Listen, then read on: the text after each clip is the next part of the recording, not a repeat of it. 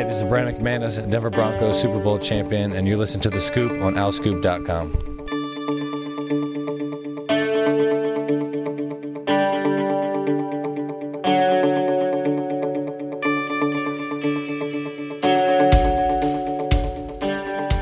Hi, everybody. Welcome back to The Scoop, alscoop.com's podcast, Season 6, Episode 33. Sam Cohn, what episode is this? Larry Bird. There you go. It took you way too long to get that. I was trying to unmute. Sorry. Kareem, right? Kareem was 33. Tony Dorsett. Blaise Caponegro was 33. Blaise Caponegro. That's good. That's good Temple football knowledge by you, Kyle. Before he became a single digit. It was 8, right? Was he an 8? He was Blaise 6 or 8? He was a 6. Yeah, Blaise was 6. Yeah. There got to be a bunch. What other 33s? It was Tony Dorsett was 33. I mentioned Hersey Hawkins last week. Or no, maybe Tony Dorsett was not 33. No, he was. You're right. When we were talking about our favorite numbers last week, I mentioned 33. I was a big Hersey Hawkins guy. Shaq. Didn't Shaq? Well, Dobbins. Kyle Dobbins 33. Shaq was 32. Shaq was 33 32. on the Suns. Yes. There you go. We can talk about Kyle Oh, Dobbins. Scottie Pippen wore 33, Scottie right? Pippen. Oh, 32. that's right, he did. Yeah, there you go. That's a better one. Talk about Dobbins a little later. Got to mention from Rod Carey earlier this week. So again, We missed Gas. Patrick Ewing, Frank Robinson. Brunson wore 33? Ooh boy, you. There's a low-hanging fruit. You got to take them every now and then. Yes. Maybe we'll get an angry text message about that. So anyway, Kyle Gauss, Sam Cohn, and Sam Newman with me as always. Happy to be joined by these fine people on this podcast. It's a great weather day out there. Hope you guys are enjoying it and hope you guys will enjoy this episode. Spring football has wrapped up. We'll talk a lot about that. More basketball recruiting news to get out there. Lots of mailbag questions to get to as well. Of course, Can I say something? Of course, you can say anything you want. It's not a nice weather day. Well, yeah, because people aren't. Well, wait, what don't you like about it? I'm not acclimated to like 88 degrees yet. Like I need that like, okay, it's 78, 79, it's 80, it's 78, 79, like that consistently nice weather. It can't go from 60 to 88 to 61. It's too fast of a jump. Yes. My body needs to change. Is this like your first spring? I feel like I'm in Philadelphia? Charlotte. This is what Charlotte weather is like. It's the worst. Yeah. And you know why? You know what? We won that war. Okay. We don't have to have Charlotte weather. I live up here so it can be in the 70s and I can just be maintaining this and I slowly adjust to it and then it gets really hot and I go to the shore and then it comes back and it's not hot anymore. But now with this crap, April 88 degrees? No. Yesterday's weather was perfect. Well, it was like in the 70s all day. It was Yes. great. And You then make today it is sound like like, 7. but you make it sound like Philadelphia is uber consistent with its weather. It's not. It's never. No, it's not. But it doesn't mean I'm not allowed to complain about it. I can compartmentalize May, June, July, August sucks. September and April weather in Philadelphia is supposed to be great. Like temperature Makes you feel better. 2 weeks ago, in the middle of April, it snowed at my house, like 2 inches, 3 inches, Sam, and it didn't was you 50 play- and sunny here. Did you play golf this morning? I did. I played my first round of the year. How'd How'd you it do? go? I went to the range 2 days ago, and then played 18 this morning. It went okay. I had some good holes. I had some really, really bad holes. Overall, kind of exactly how I expected the first day of the year to go, but only getting better from here. It Who'd you felt play- good to be out there. The weather was amazing. So Who'd it you was a lot play of fun. Brian Mermelstein, friend of the show, Friend of the show, friend of the Advanced Sports and one of your podcast. students. Yes. Exactly.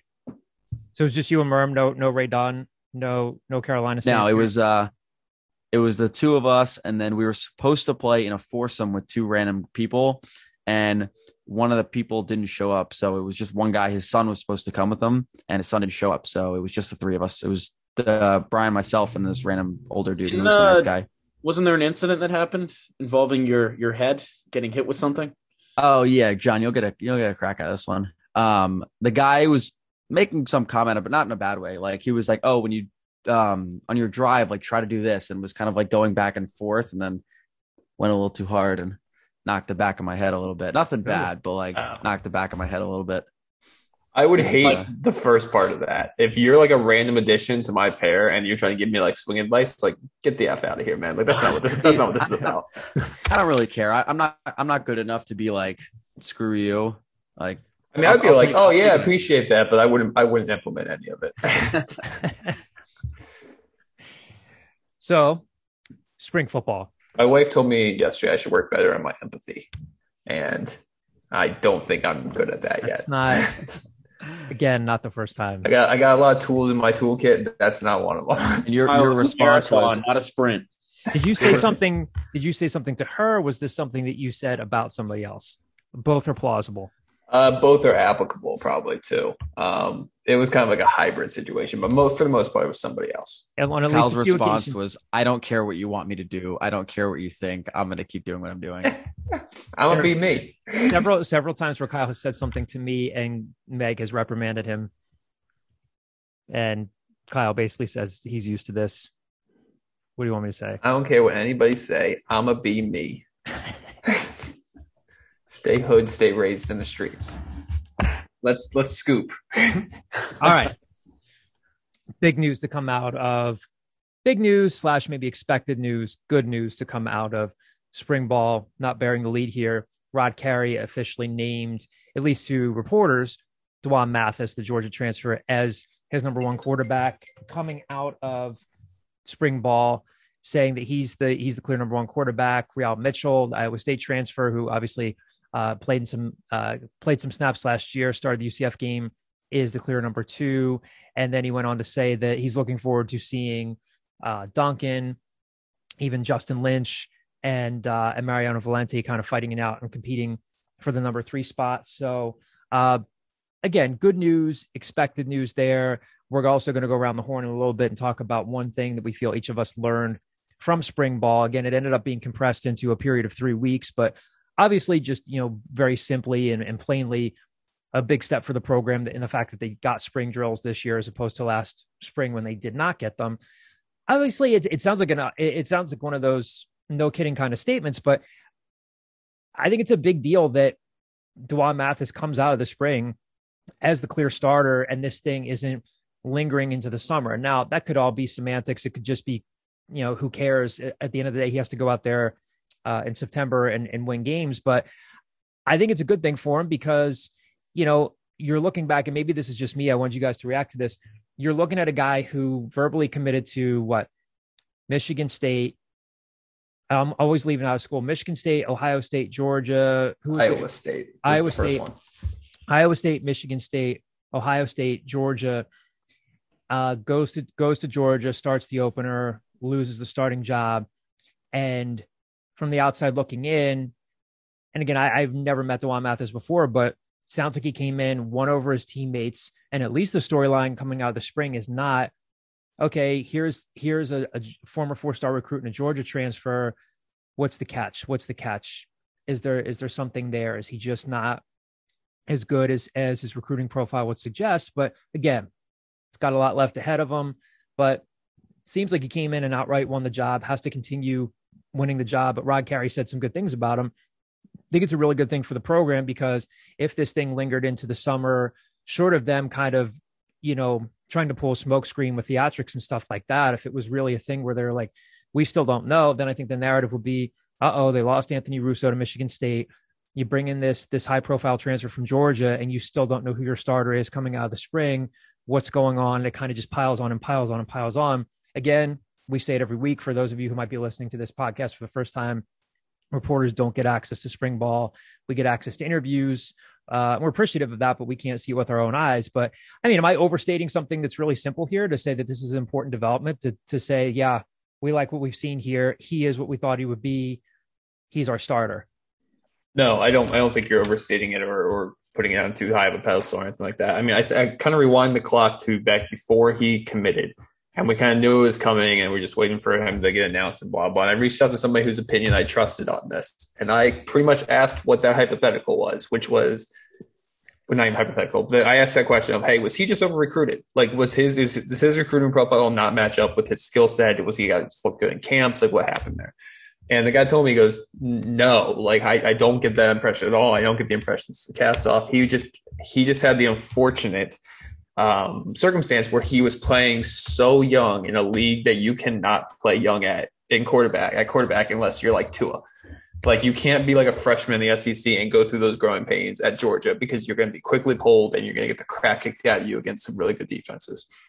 So I think if he hadn't come into Temple and just run away with this job, which by all stretch of the imagination, it sounds like that's what he did. Because, I mean, we won the clock 3 weeks ago and Rod Carey said, like, hey, ideally you want somebody to come in and just blow you away, and he is the starter after the spring. And guess what? 3 weeks later, D'Wan Mathis is the starter coming out of the spring. So I think it kind of does take away a little bit of those question marks of, was he over recruited? Is he not that good? Like, is he just a name with 4 stars next to him, or is he actually that good of a player? There's less question marks. But I think the bigger ramification is, just because some players are here right now on April 28th does not mean they had to be here on June 1st. They could have still entered the transfer portal after the spring if you're one of Temple's skilled players that you came in, you went through spring ball, and then you didn't like what you saw. But I think naming D'Wan Mathis having that good of a spring helps you kind of calm the waters there and keep some people in the program that may have got people in their ears being like, hey,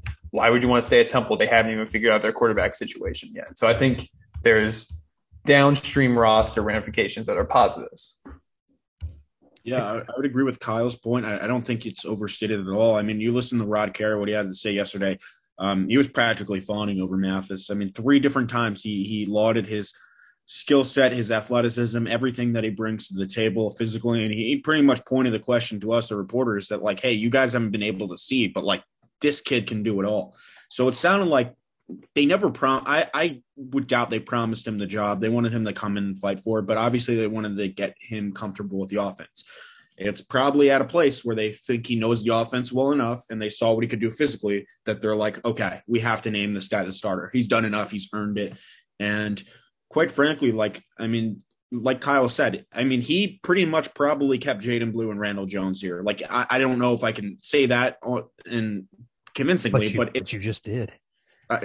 Maybe, but they kind of pointed to that. I mean, with the conversations that they had and whatnot. So he's going to play an integral part of what they do this year, whether they take that next step or not. And I think it was important for them to name him the starter, because Carey just doesn't seem like a head coach who wants to deal with that speculation at all. He seems somebody that he's going to put that to rest. I mean, obviously when, it's not the same situation, but he was pretty adamant that even when he had, Tread, Beatty, like biting at, whatever, and Real Mitchell come in, he's like, Anthony's my starter. Like he was pretty adamant about that. So I don't think any of us really anticipated for this to like drag on, but I mean, I think D'Wan did enough behind the scenes and in front of his coaches and teammates to win everybody over with his, his ability to lead, his athleticism, his play strength, his arm, all of that. I think Temple's in a good spot with right now, and I think you can't look at any of this as a bad thing. All right, so here's a quote from Rod Carey, one of the few clips where he's talking about D'Wan Mathis. Again, he spoke with reporters on Tuesday to kind of close out spring football media availability. He was asked, what separated D'Wan Mathis from the rest of the pack, and here's what Rod Carey said. D'Wan's rate of improvement in comfort with the offense. Listen, his physical skills are out of the world as far as athletically and arm strength.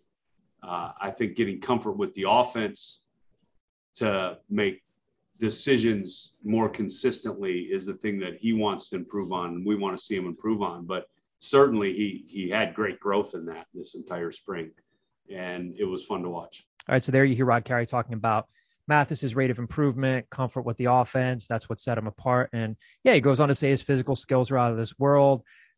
Getting comfortable with the offense obviously is going to be the key part there. Another thing, again, I don't know if this is oversimplifying things, but I also think it's a good thing that Real Mitchell is right there as the number 2. I mean, there's a guy who, doesn't quite have the recruiting profile of D'Wan Mathis, but was a fairly notable recruit coming out of California, goes to Iowa State, ends up at Temple. Seems like a pretty nice guy. Things could have gone one way or the other for him. I mean, he could have said, they're bringing in this guy from Georgia. Am I ever going to get the chance to start? And maybe a guy like, there was a little bit of chatter about Mariano Valente, maybe a guy like Duncan, Rod Carey likes to say he's got some crap to him. They like Duncan. Maybe he could have slipped by and not focused and really dropped down to number 3, but stuck with it. You hope that Dwan Mathis stays healthy. You hope that anybody hopes their quarterback stays healthy, but seems like he kind of rose to the occasion and stuck with it in the quarterback competition there, and didn't kind of languish down to like the third spot on the depth chart. So I guess you could see that as a positive too, but I don't know if that's kind of bright siding things.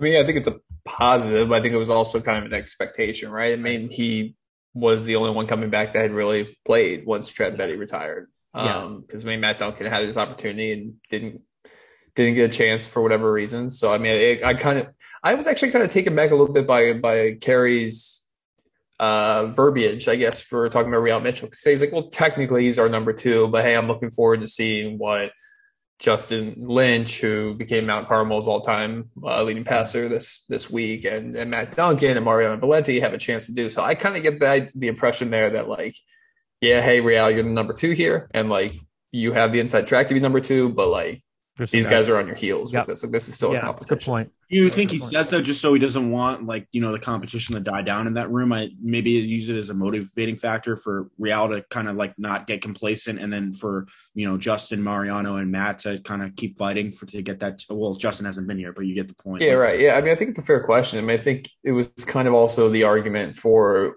not naming Dwan Mathis the starter, because like you didn't want Real Mitchell to get down in the dumps and not compete. So I mean, I think you can trickle that down from the number 2 seed too, but like number 2 seed, the number 2 spot in the depth chart. But I think when John and I were talking about this a couple weeks ago, I don't remember if it was on this or if it was via text or what, but I think John's when we kind of floated that, John, I think you said like, well, nobody's really proven anything yet to the point. So it's not like any of these guys have been like, hey, I went out and I started 3 games and I went 2-1, and now you're telling me I'm the number 3 quarterback. Like, I feel like there's such a stew going on in there that like I don't think you really need to convince these guys that, hey, everything's up for grabs. Well, after the way Mitchell ended his season, I think he needed to come out and prove himself, because if you remember how Rod Carey talked about him after the Central Florida game, it was not anything to write home about. Granted, they had makeshift offensive line. You had Tavon Rowland starting at running back, and it's just so hard to judge anybody off of last year for one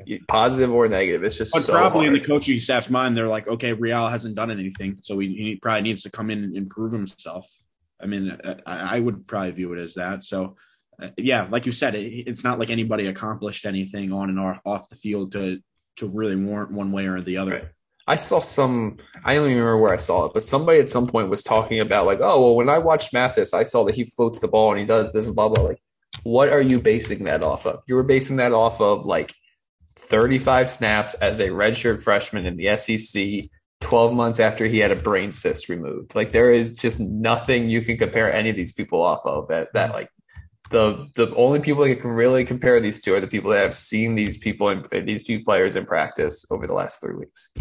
Not to mention, I mean, he was a guy who missed all of his freshman year, and then he comes in without much of they didn't spring practice or really summer. I mean, they had workouts, but it was like limited. So you're asking somebody who was away from the game from that long to really, come in and be the starter, which is, I mean, as we all know, is no easy task. That's hard to do at Monmouth or Rutgers or Towson, let alone at like an SEC school like Georgia. Mm-hmm. So I mean, hell, for all we know, Dwan Mathis is going to go out there and he's going to disappoint and all this. Like, we have no idea.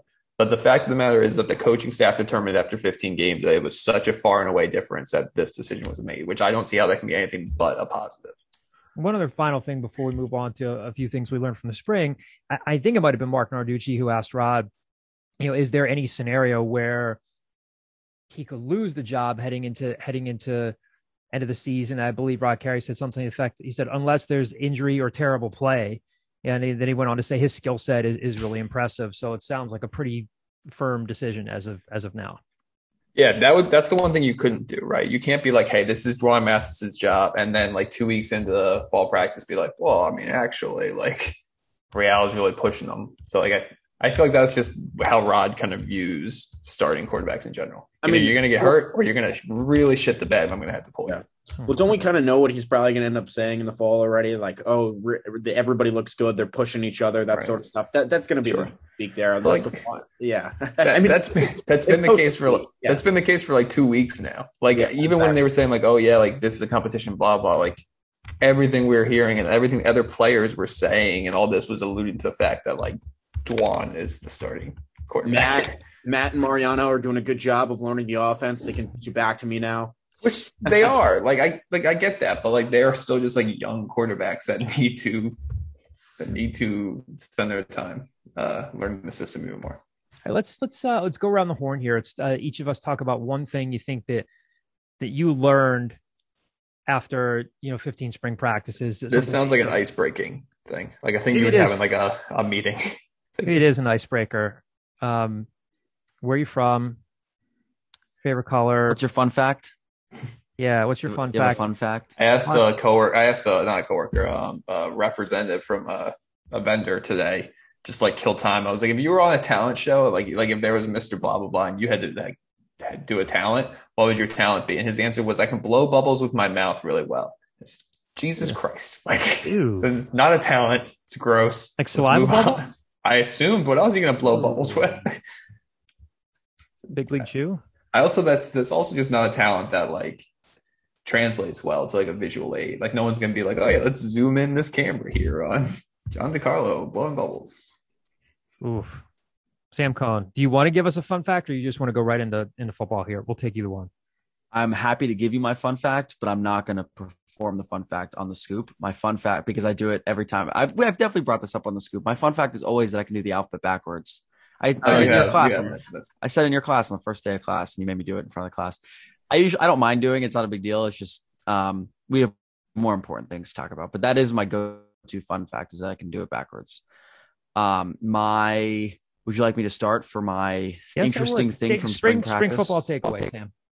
Spring football takeaway. So something we touched on a little bit last week on the scoop was the change in the backfield, change in terms of Gabe Infante talking about when he met with reporters that he had spent pretty much the whole offseason thinking about or studying how he can utilize multiple different skill sets with the depth they have in the backfield between Iverson Clement, bringing in Iverson Clement, Rayvon Bonner, adding to a couple guys like Kyle Dobbins and Ed Sadie who are returning and have been impressive.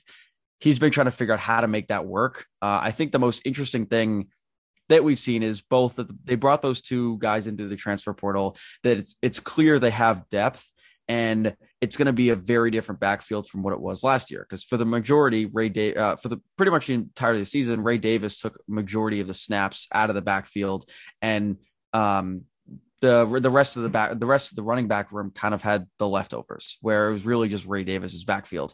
So I think what you're going to see this fall is a much more in and out, much more utilizing different guys' strengths in different situations. And I think the thing that helps that is the fact that they have such an experienced offensive line. So that's at least one thing for them to be excited about, for fans to be excited about. One thing to really keep an eye on is how does, come week one, how does Gabe Infante manage those rotations? And the other interesting thing that we heard from Rod Carey the other day when he met with reporters was not only was Gabe Infante very high on Ed Sadie after the Temple's first spring practice scrimmage, Rod Carey was also had some words of praise for Ed Sadie and what he's been able to do in the last 3 weeks. So to hear that that's not just coming out of the running back room, to hear that's coming from the head coach, that Ed Sadie's doing things that he's impressing his coaches. He's doing a lot of things well, and he's carving out a role with two guys transferring in from Power 5 schools. I think it's at least noteworthy that he's received such high praise when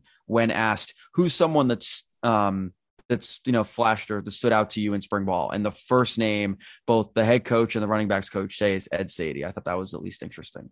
So here's Rod Carey talking quickly about Ed Sadie, and you'll hear him say here how he's graded out as the most consistent back in that group.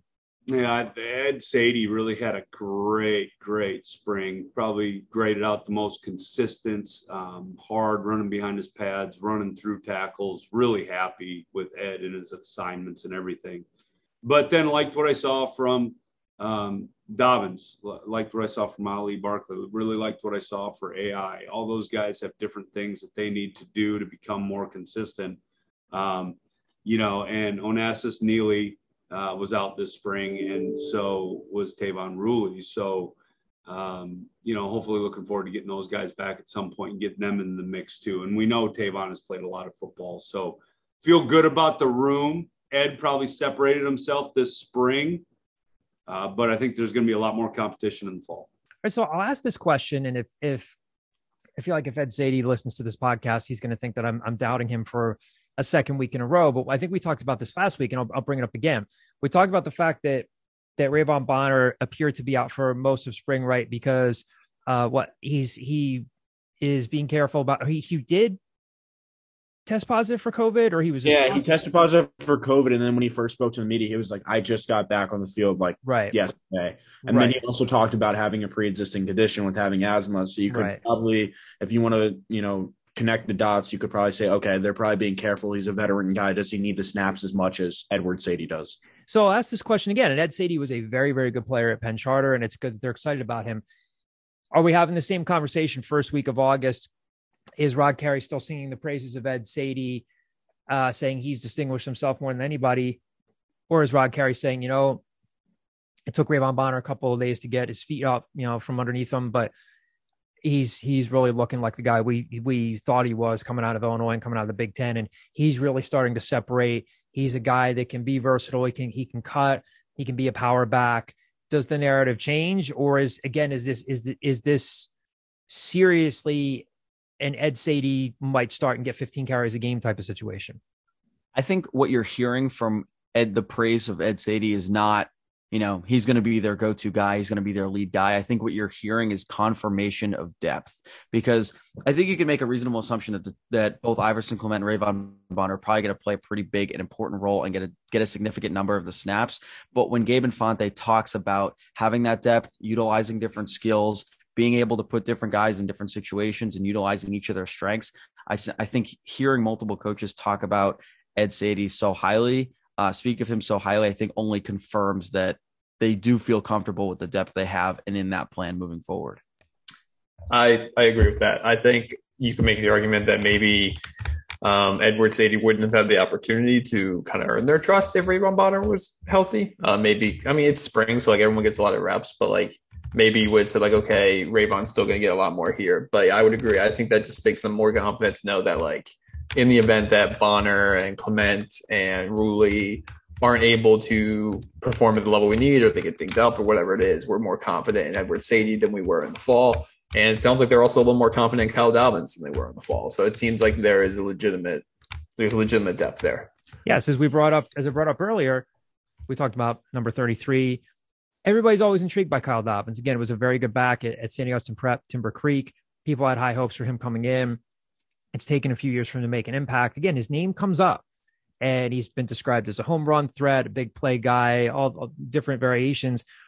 Rod brought him up. He kind of ticked through the whole list. Again, even brought up Sadie, brought up Dobbins, Holly Barkley, called Iverson Clement AI, talked about the fact that Anastas Neely and Tavon Rulli are out. Did not mention Rayvon Bonner at all. So yeah, another interesting situation to keep an eye on there. So Sam Newman, what do you have for us? Yeah, I want to talk about Kobe Wilson. That was a name that always came up, whether you were talking to his teammates, Rod Carey, Jeff Knowles, really anybody. His energy has been infectious from everything that we can hear. And I think the biggest thing is Rod. When I asked Rod if he's ever seen somebody like Kobe Wilson, he kind of mentioned, he laughed, and he was like, yeah, I kind of had to speak to George Reed I don't think this was in response to my question. I flubbed that, but somebody, I believe Dante Colinelli asked Rod, what that competition is as the weak side linebacker. And George Reed is really being pushed by Kobe Wilson. He kind of told, and Rod said that he told George Reed, hey, you got to bring it because we know Kobe's going to bring it every day. So, that's just kind of the player that they're getting in him. And Rod kind of said, if he doesn't do it now, he's going to be a big part of this program in the future. I fully expect him to be rotated. They're going to rotate a lot at linebacker. I think we would anticipate that. Reed and Kwenku, if there's one guy who plays the majority of snaps, it's probably going to be Will Kwenku and not Reed, just because Reed doesn't have, the starting linebacker experience, and nor does he, have probably that hold of a position that Kwenku does that that Reed had, that Kwenku does. As for Kobe, just listening to the story with him talking about how Georgia wanted him to come in and play on special teams, and even mention playing a linebacker. I mean, he has that chip on his shoulder that just everything about him and the way that, when he spoke to Mia, the story that we did for the site, that, he wants to be a part of the program. He's all in. He's looking forward to being a leader. I think the fact that you have somebody who's still technically a true freshman who stepped up like a leader like this is kind of unbelievable. I mean, I'm sure it's happened in other locker rooms before, but it's not something that I can recall happening here. Just the way that he's been able to come in and kind of command it. And I mean, he wasn't afraid to call out. I mean, when he spoke with me, that conversation, he wasn't afraid to call out the guys who left. He was like, they were kind of like, you could kind of tell that they were just leaders because they were veterans. And he kind of just was like, so what? Like, who cares how long you've been here? So I think, I mean, if you're looking at faces of it's hard to say college football is their face of the team, but if you're looking at the face of the team on defense for the next couple of years, it's definitely Kobe Wilson. And I think he's a player that's going to be worth following and seeing who's on the field. I mean, and would we really be surprised if he's somebody who gets a single digit? I mean, I would be a little surprised, but it wouldn't be like shocking. What do you guys think about Kobe Wilson single digit? Like in the future or like this year? And maybe this year, just because of the way that he's stepping up as a leader already. Or you think that would be it's not unprecedented. So yeah, because people look at Rock Ya-Sin, but the thing that really sticks out to me is kind of there's two examples. Sean Chandler got a single digit like right away as like a true freshman. Granted, I mean Champ was more of like I'm going to do this by my work ethic. I'm not necessarily the most vocal leader in the world. And even Nick Sharga, transferred in from West Virginia Wesleyan or whatever it was. And you didn't kind of hear about him because he was a walk-on. And then, like, almost out of nowhere, he got a single digit. I remember Phil Snow making an emphasis, like, emphasizing to us, like, single digit does not mean our best players. Like when Nick Sharga got, he's like, it does not mean that he is one of my best defensive players. Did he preface that by saying, you got to remember? You got to remember, I coached Pat Tillman. Really great Pat Tillman. Yeah, and I'm going to, in the future, coach the Carolina Panthers. So, like, I don't think it's unprecedented. I think if you put a gun to my head, is Kobe Wilson a single digit at any point in his career? I would say yes. He seems to be on that trajectory. But I think it might be a little too early. But that being said, like, I haven't really gone through the roster, but like, who's an obvious single digit guy?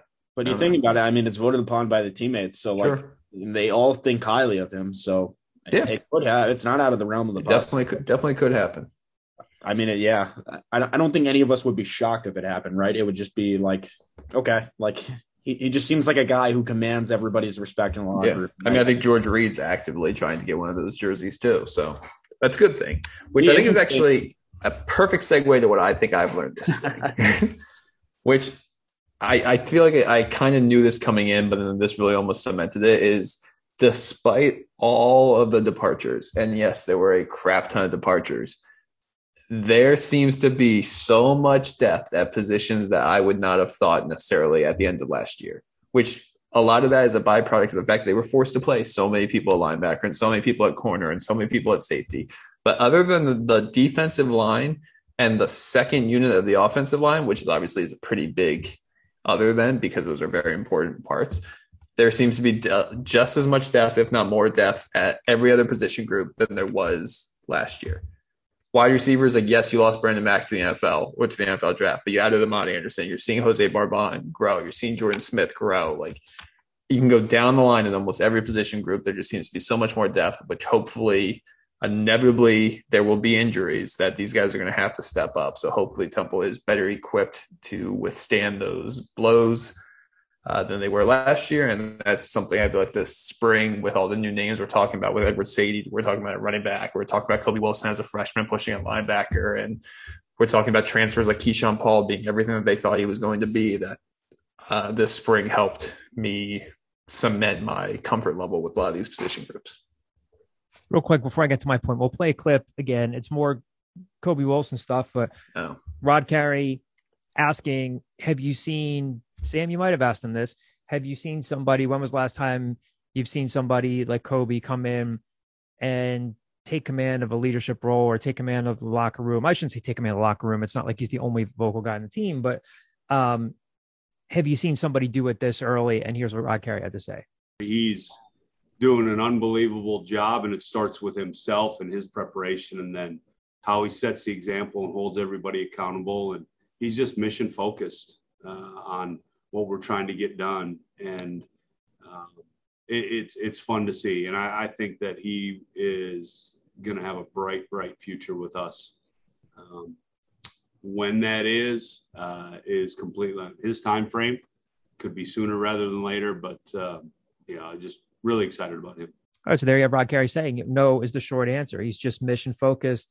It's fun to see. So again, the Kobe Wilson, I don't want to call it the Kobe Wilson hype because then it sounds manufactured, but again, he's got his challenges as a player. He's more on the undersized side. He's 5'11". He's not 6'2" or 6'3", but again, one of the guys that you really want to be able to take advantage of that COVID year. As Sam mentioned, he's still technically a freshman. It'd be really fun to see that battle where Kobe Wilson and George Reed are battling it out. It seems like both are responding to it well.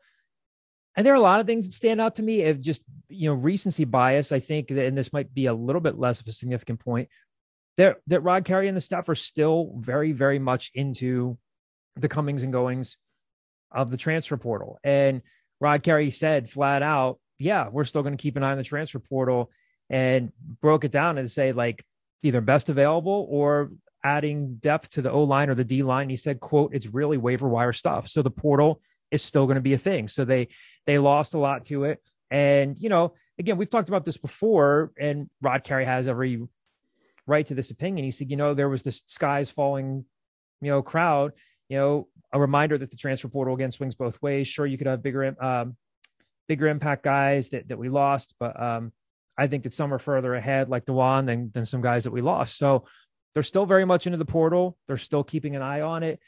You can still see that there are some positions of interest for them. So after 3 weeks of spring ball, this roster is still a little bit of a work in process. But if you're them, you're hoping that it's a work in process where you're fine tuning certain areas. We'll have to see. Even if Rory Bell just got put on scholarship, does Rory Bell getting put on scholarship mean that he solidified himself as a starting place kicker, or are they still following junior college place kickers on social media?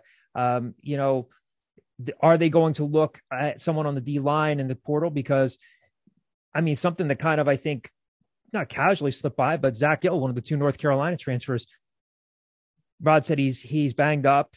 We're hoping to have him back mid to late season. That's not to say that Zach Gill put up really significant numbers at North Carolina, but they were hoping that change of scenery would help him out.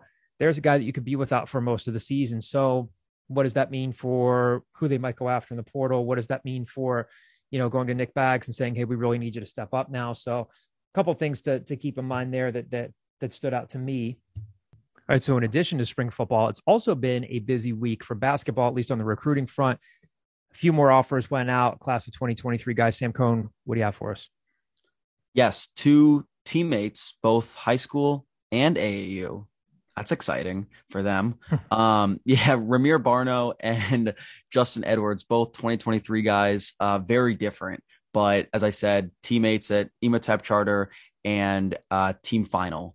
So they've been playing together for a couple of years. I've read on Twitter that their chemistry has really come along. They're 2 guys that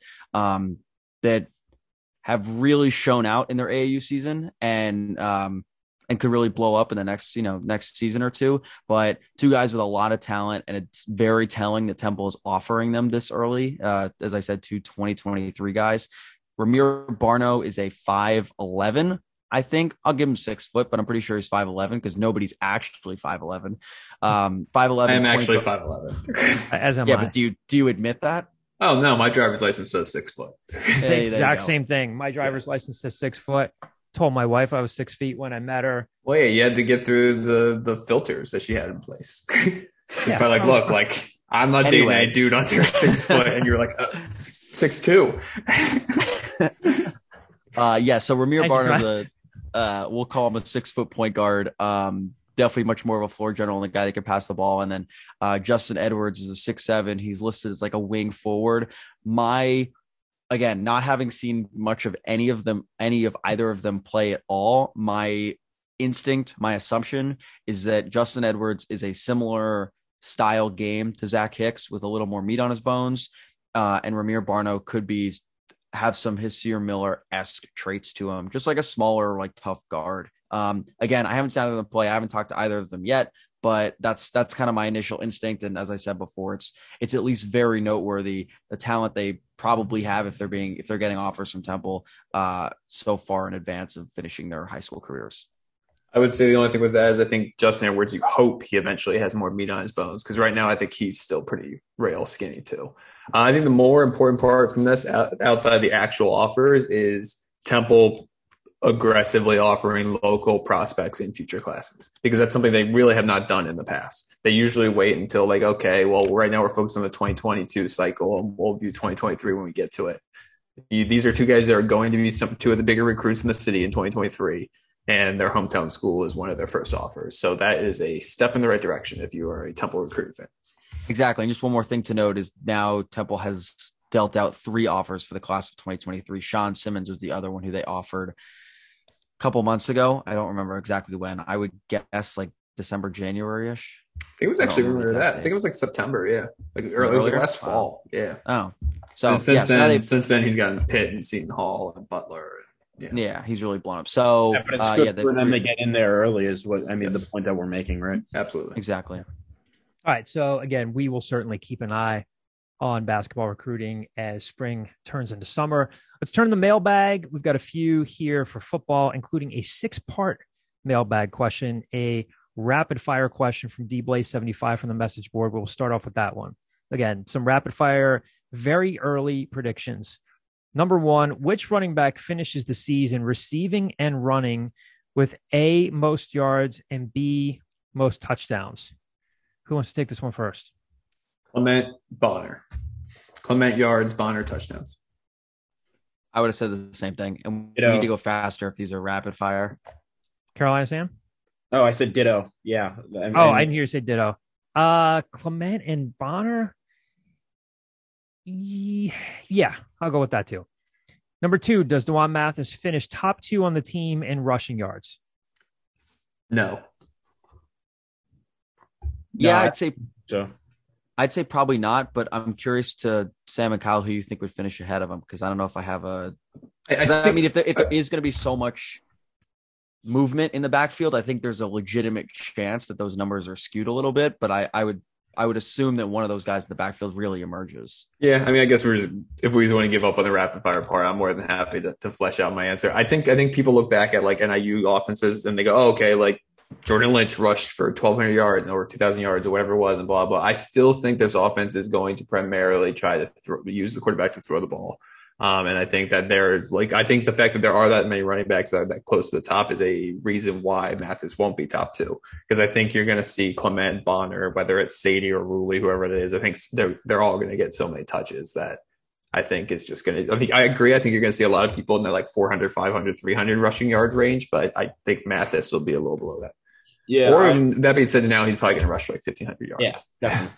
I would agree with you, Kyle. I just think that, with a young quarterback in there, you would like to set up the run game and the play action, that sort of stuff, just to get him comfortable. And that's, always a cliche but at the same time, like, yeah, they want to have more designed quarterback runs because Anthony Rousseau wasn't exactly mobile, but what does that look like?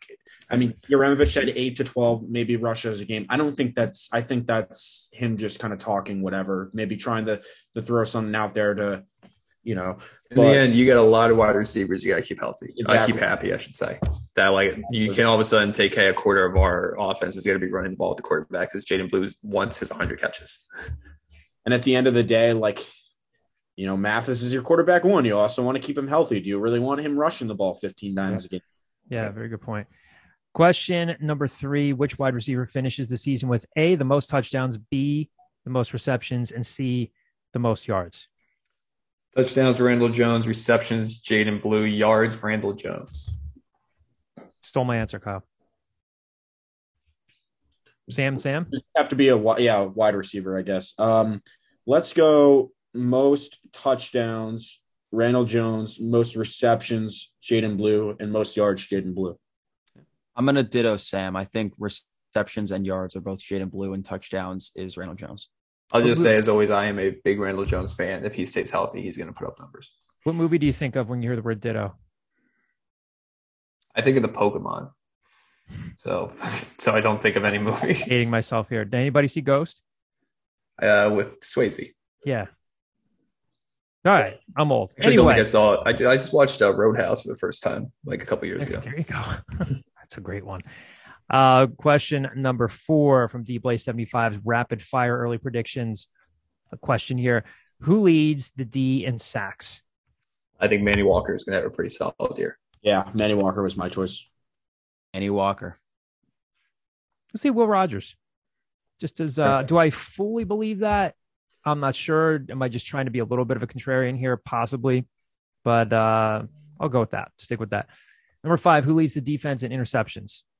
I was originally going to say Keyshawn Paul, but I'm going to change it because I don't think he's that much of a ball hawk. I'm going to say Deshaun Winston. Ooh.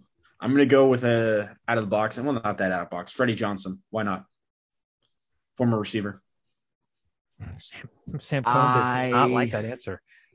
No, I'm just trying Are to you think. just straining? You look like an old man I'm- trying to read. I'm just trying to get wrinkles by 30. I'll take Freddie Johnson too. I'll agree with Carolina Sam here. I like the Deshaun Winston answer, or maybe even. Yeah, I like the Deshaun Winston answer. I like that one a lot. Next one, next number 6, the defensive tackle position is extremely thin, especially with Gill's injury, which we just talked about. Odds that Temple can pick up a starter or two through the portal by the start of training camp.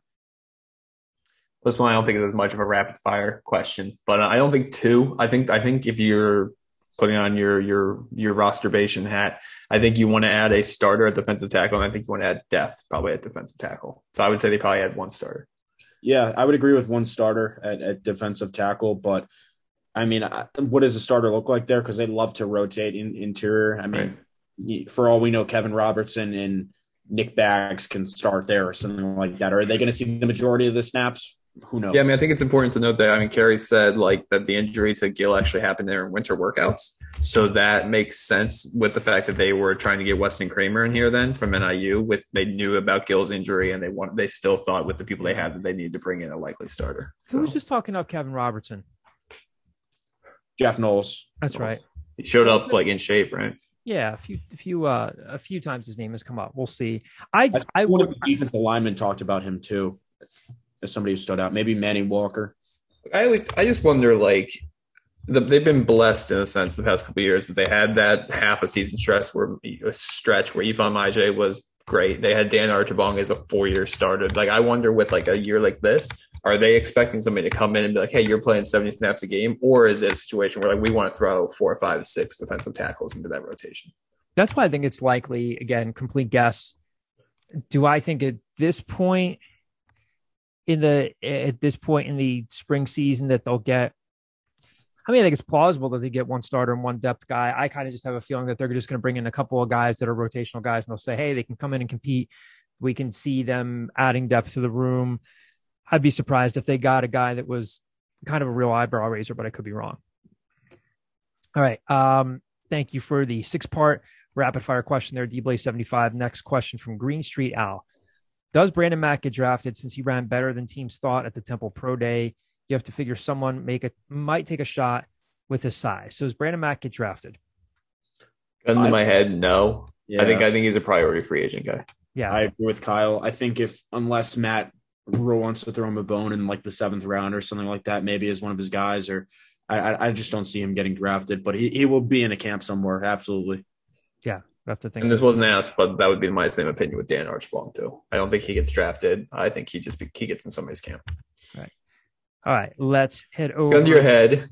Okay. Question from Kyle Gauss. Where does Quincy Roche get drafted? Round wise? 3rd round.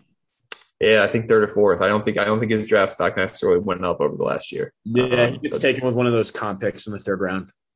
Yeah, even more specific. So I'm I don't know, man. We're trying to trade up to get a quarterback. Yeah, Mac Jones to New England, right?